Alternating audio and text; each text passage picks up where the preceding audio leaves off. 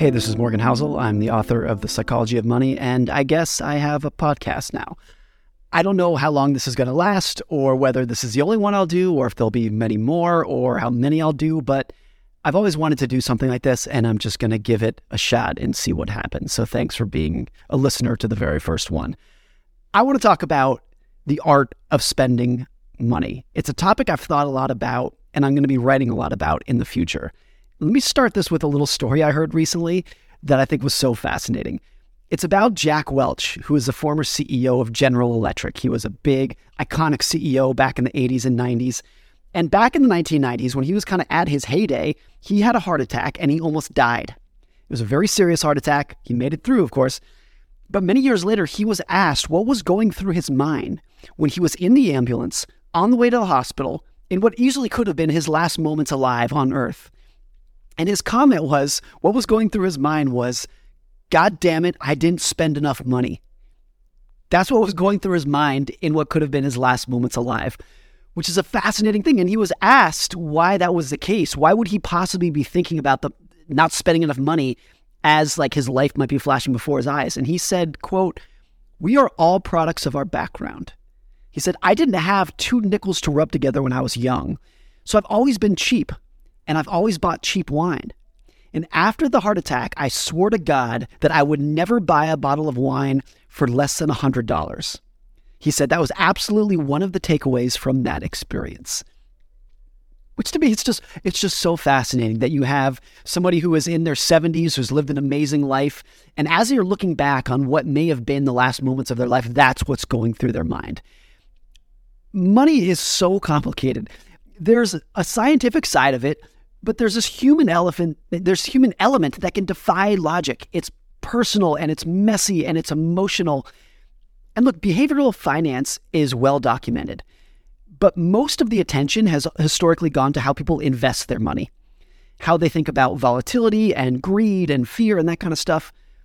Jack Welch's story shows how much deeper the psychology of money can go.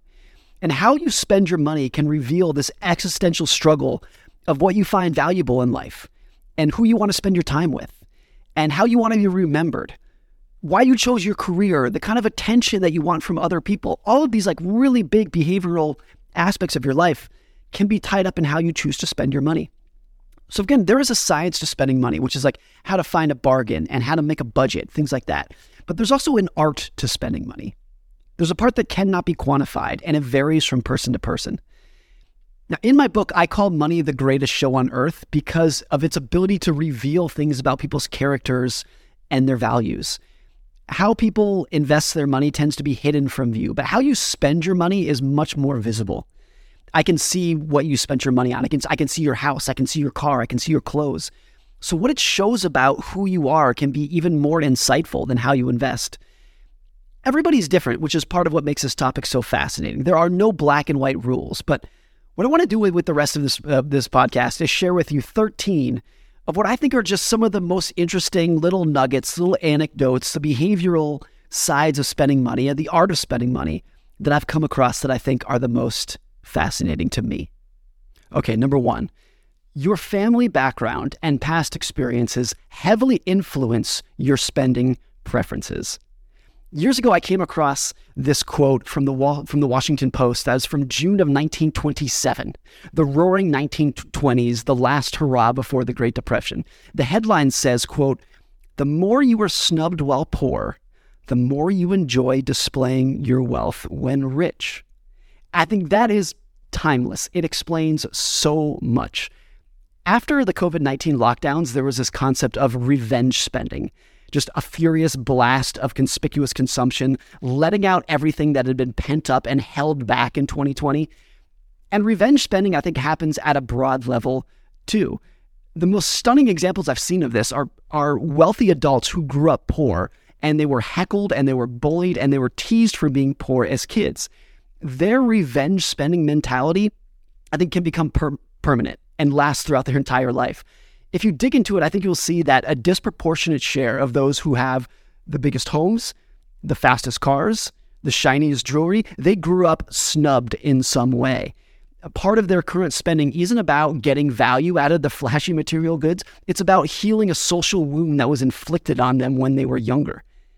And even when wound is the wrong word to describe what's going on here, the desire to show the world that you've made it increases if you grew up snubbed out of what you wanted. Because look, to someone who grew up in an old money, affluent family, something like a Lamborghini might be the ultimate symbol of gaudy egotism. But to those who grew up with nothing, that car might serve as the ultimate symbol that you've made it and you've come out on the other side. So a lot of spending is done to fulfill a deep-seated psychological need, much more, I think, than we give credit to. And if people become introspective about how they grew up, what was painful to them when they were growing up, not just as a kid, but even as teenagers and young adults, I think they can explain quite a bit of their current spending patterns. Okay, number 2, which is what I call entrapped by spending. Rather than using money to build a life, your life is built around money. George Vanderbilt, who was one of the big Vanderbilt heirs who inherited billions and billions of dollars, he spent 6 years building a house called the Biltmore. It's 135,000 square feet. You heard that right. It has 40 master bedrooms and a full-time staff of nearly 400 people. But the craziest thing about that is that George Vanderbilt allegedly spent very little time in the house. And there's this quote where he talks about how little time he spent there. And he says, quote, "The house is utterly unaddressed to any possible arrangement of life." Which, of course, it's 135,000 square feet. It's basically a commercial building. It doesn't feel like a home. But the house, nevertheless, it costs so much money to maintain that it nearly ruined Vanderbilt. 90% of the land was eventually sold off to pay taxes, and the house was turned into a tourist attraction. You can still go visit it today. So that to me is astounding. You have like one of the richest people in the world who builds one of the largest houses that's ever been built, and he's a prisoner to it. He doesn't spend any time there, but it nearly ruins him because it costs so much money to maintain it. Like, what is the benefit of that? There's this 1875 op-ed where someone says that New York socialites, quote, "devote themselves to pleasure regardless of expense." George Vanderbilt had an amazing response where he says, actually, socialites devote themselves to expense regardless of pleasure. And the Vanderbilts are obviously extreme. They're like the most extreme that they get. But that is a common trait among even ordinary people. The devotion to expense regardless of pleasure. Part of this is the belief that spending money will make you happier, when it by and large doesn't, either because it never will or because you haven't discovered the purchases that will actually bring you joy. Your reaction is that you must not be spending enough, so you double down again and again and just keep spending money, thinking that eventually it's going to make you happy.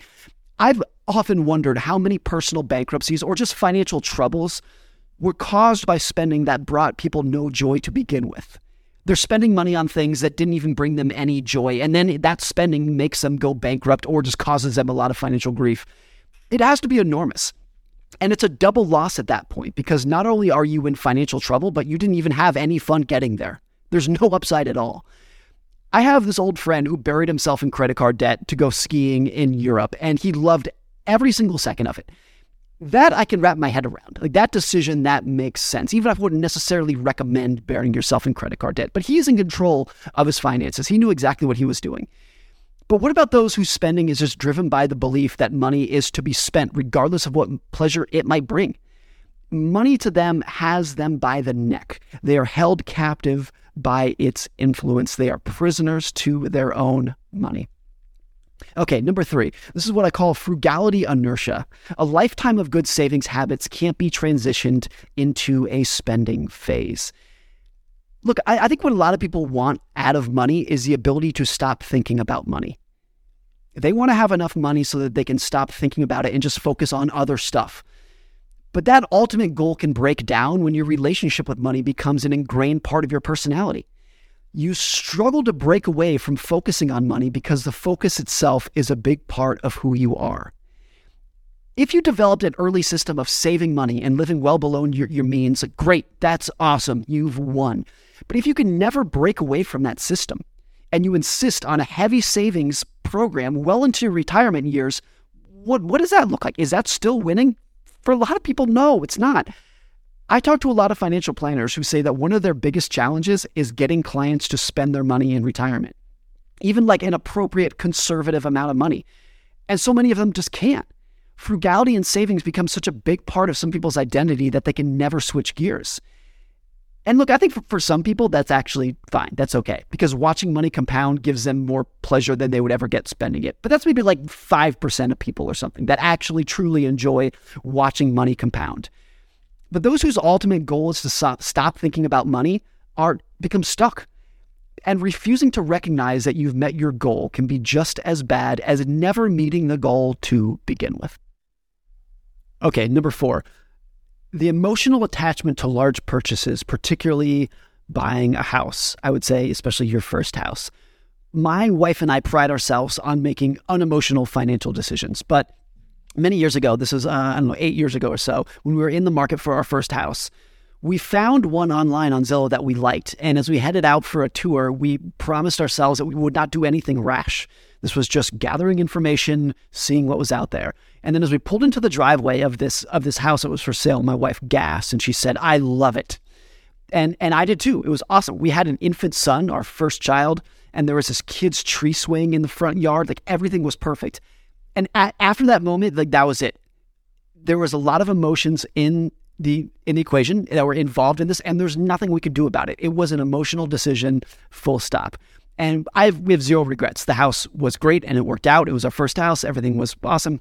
But no one should pretend that you can make a life-changing decision that will massively impact you and your family and treat it like it's a math problem, like it's a spreadsheet equation that you're just trying to find the answer on. That's just not how it works. Jason Zweig of the Wall Street Journal, he once wrote about his mom selling her longtime house. And he writes, quote, "I have no emotional attachment to the house. I never liked it physically," his mom told them, "but everything important that ever happened in our life as a family is here, and I just can't leave that all behind." Now, look, if I said, how much are the memories with your kids worth? You would say it's impossible to put a dollar amount on that figure. You can't. But if I said, how much is the house where you formed those memories with your kids worth? Or how much does staying in your local town impact your salary? You could probably spit out an exact dollar figure with ease. And understanding the difference between those two, between the emotions and the memories and the sentimental value of some of your big purchases, and the ease at which you are able to attach a dollar amount to the actual house that you're buying, that explains a lot of spending decisions. Okay, number 5. The joy of spending can diminish as income rises because there's less struggle, sacrifice, and sweat represented in your purchases. In his 1903 book, The Quest for the Simple Life, author William Dawson writes that, quote, "The thing that is least perceived about wealth is that all pleasure in money ends at the point where economy becomes unnecessary. The man who can buy anything he covets without any consultation with his banker values nothing that he buys." Now, consider how you felt when you got your first paycheck from your first job. If you celebrated with as little as a milkshake from McDonald's, you probably had this amazing feeling of like, wow, I did it. I bought this. I bought this with my own money.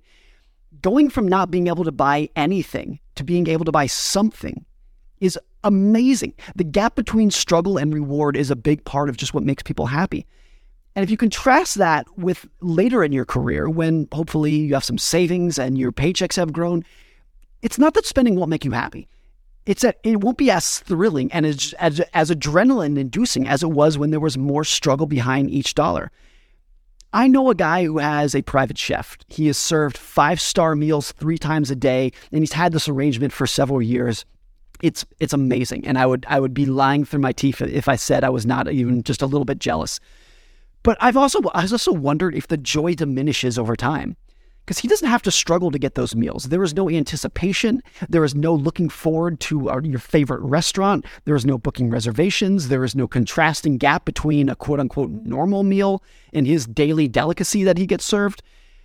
There is a saying that I love, that the best meal you'll ever taste is a glass of water when you're thirsty. And I think all forms of spending money have like that equivalent. And I'll end with these very wise words that I like from all people, Richard Nixon. This was after he left office and he was being interviewed by David Frost. And they covered so many different topics. And Richard Nixon talks a little bit about money. And at one point he says, quote, "The unhappiest people of the world are those in the international watering places of the south coast of France and Newport Beach and Palm Springs and Palm Beach. They go out to parties every night. They play golf every afternoon. They drink too much. They talk too much. They think too little. They're retired. They have no purpose. And while there are those around us who would disagree with this and say, wow, if I could just be a millionaire, if you remember in Nixon's time, a millionaire was a lot, that would be the most wonderful thing in the world if I could just not have to work every day. If I could just be out fishing or hunting or playing golf or traveling, that would be the most wonderful life in the world. They don't know life because what makes life mean something is a purpose, a goal, the battle, the struggle, even if you don't win.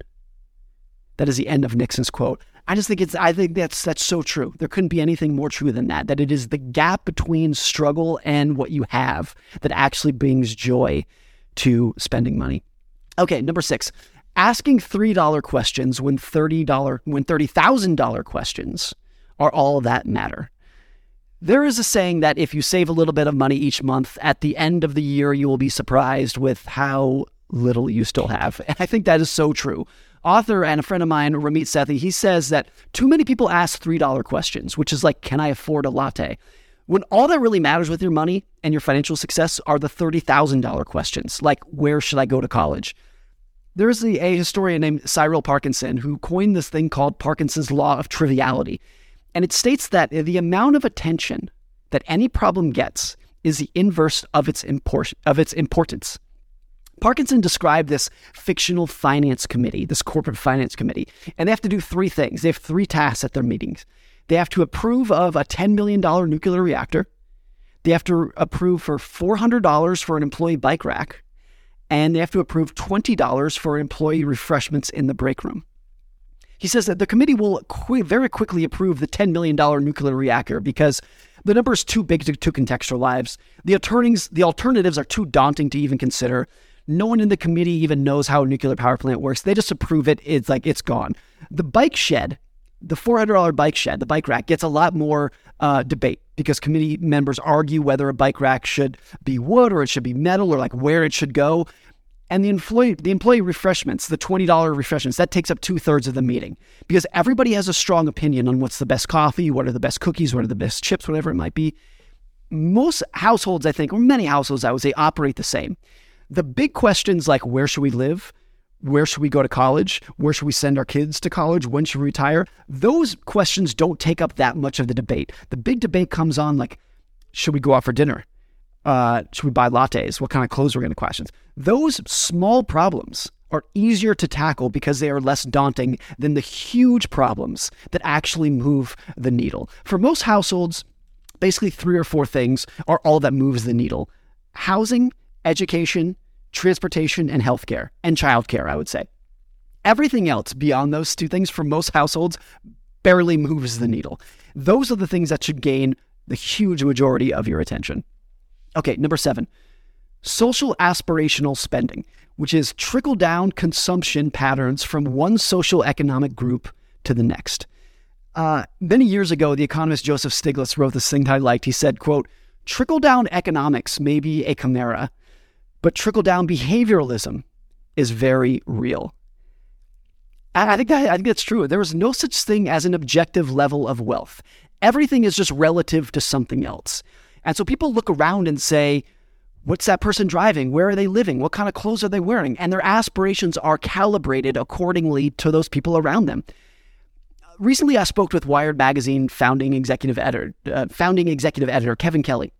And he brought up this interesting point. He said, if you want to know what lower income groups are going to spend or are going to aspire to spend their money on in the future, look at what higher income groups spend exclusively on today.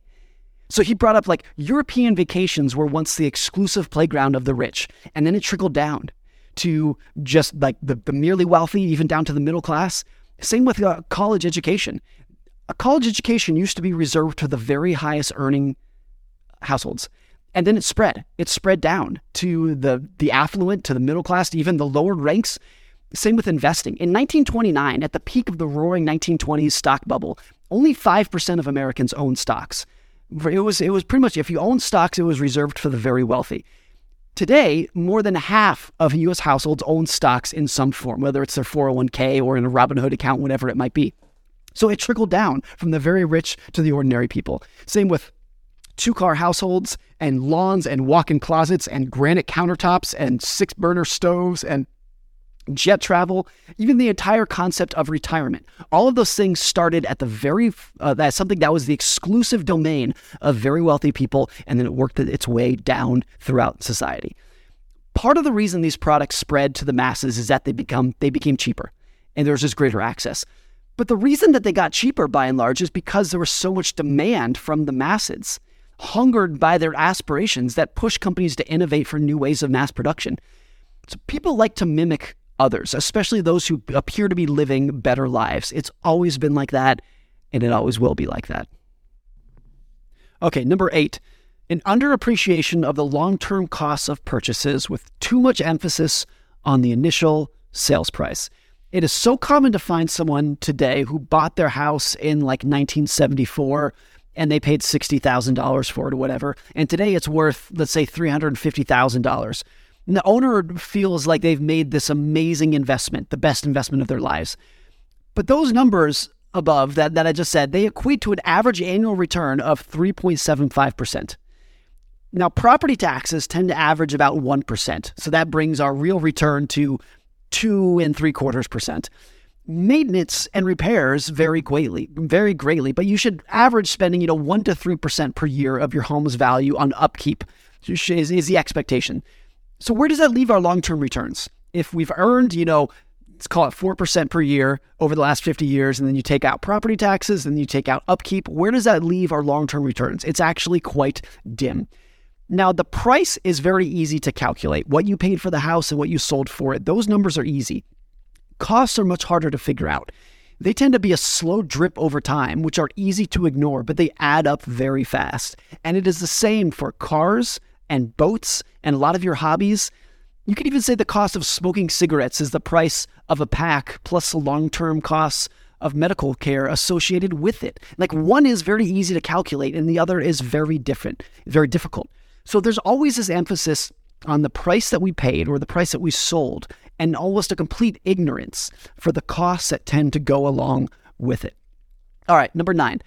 No one is impressed with your possessions as much as you are. If you see someone driving a nice car, rarely do you think, wow, like the person driving that car is so cool. That's not what's going through your head. Instead, if you see someone driving a Ferrari or a Lamborghini or something, what you probably think is, wow, if I had that car, people would think I'm cool. Like, subconsciously or not, if you find yourself gawking at nice cars, that's probably what you're thinking. And there's a paradox here, which is that people tend to want wealth to signal to others that they should be liked and admired. But in reality, those other people often just bypass admiring you, not because they don't think that wealth is admirable, but because they think that your wealth, they use your wealth as a benchmark for their own desire to be liked and admired. And that's the paradox of wealth. I've called it the man in the car paradox, that people just want to be the guy in the driver's seat. But when you see somebody in the driver's seat, you don't actually admire the driver. You just imagine yourself as the driver. When my son was born 7.5 years ago, I wrote a letter to him on the day that he was born. And it's like financial advice for my newborn son. And it says in part, you might think that you want an expensive car and a fancy watch and a huge house. But I'm telling you, you don't.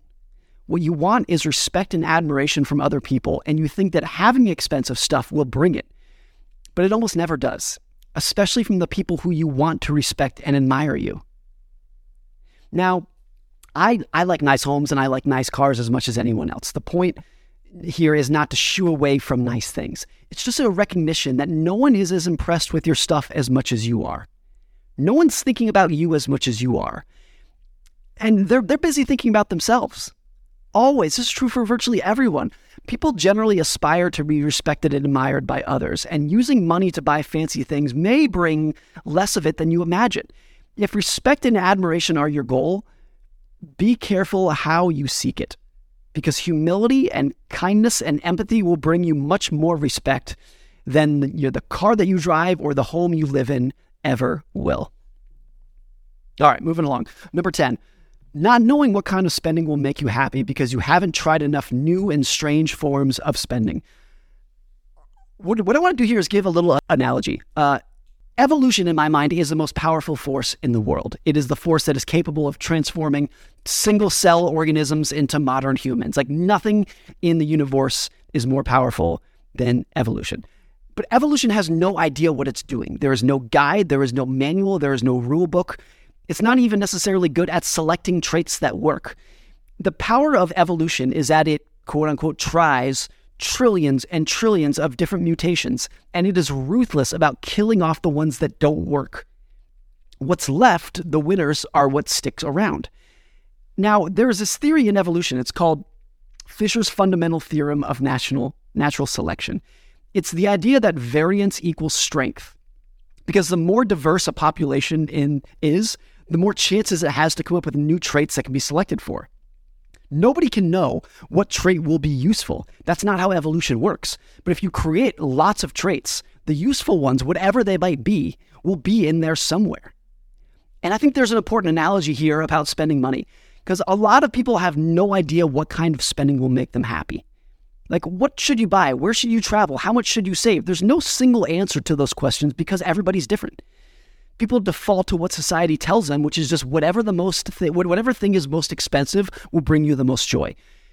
But that's not how it usually works. You have to try spending money on tons of different oddball things before you find what might work for you. For some people, it's travel. Others can't stand away being from home. They travel for work. Nothing is more appealing than them than not traveling. For other people, it's nice restaurants. Other people don't get the hype and they prefer cheap pizza and Chipotle. By the way, that's me. I know people who think spending money on first-class plane tickets is a borderline scam. And there are other people who will not dare to sit behind row 4. To each their own. Everybody's different. The more different kinds of spending that you test out, the closer you will likely get to a system that might work for you. And these trials don't have to be big. Maybe it's a $10 new food item there, a $75 treat here, slightly nicer shoes, whatever it might be. My friend Ramit Sethi says again, he says, quote, "Frugality is about choosing the things you love to spend extravagantly on and then cutting costs mercilessly on the things that you don't love." So there's no guide on what's going to make you happy. You just have to try a million different things and figure out what it is that fits your personality. Okay, number 11, the social signaling aspect of money on both things you buy for yourself and charity given to others. I heard this saying recently that I really liked. It was that if you get public recognition for donating money, it's not charity, it's philanthropy. And if you demand recognition, then it's not even charity, it's a business deal. There's a clear social benefit to you, the giver, in addition to the recipient. I don't mean that in a negative way. Good donations to worthy causes would plunge if donors didn't get recognition. But most forms of spending, I think, are like that. They have two purposes. One is to bring some sort of utility to the owner, and then the second is to signal something to other people. Homes are like that, cars are like that, clothes, jewelry obviously fit into that category.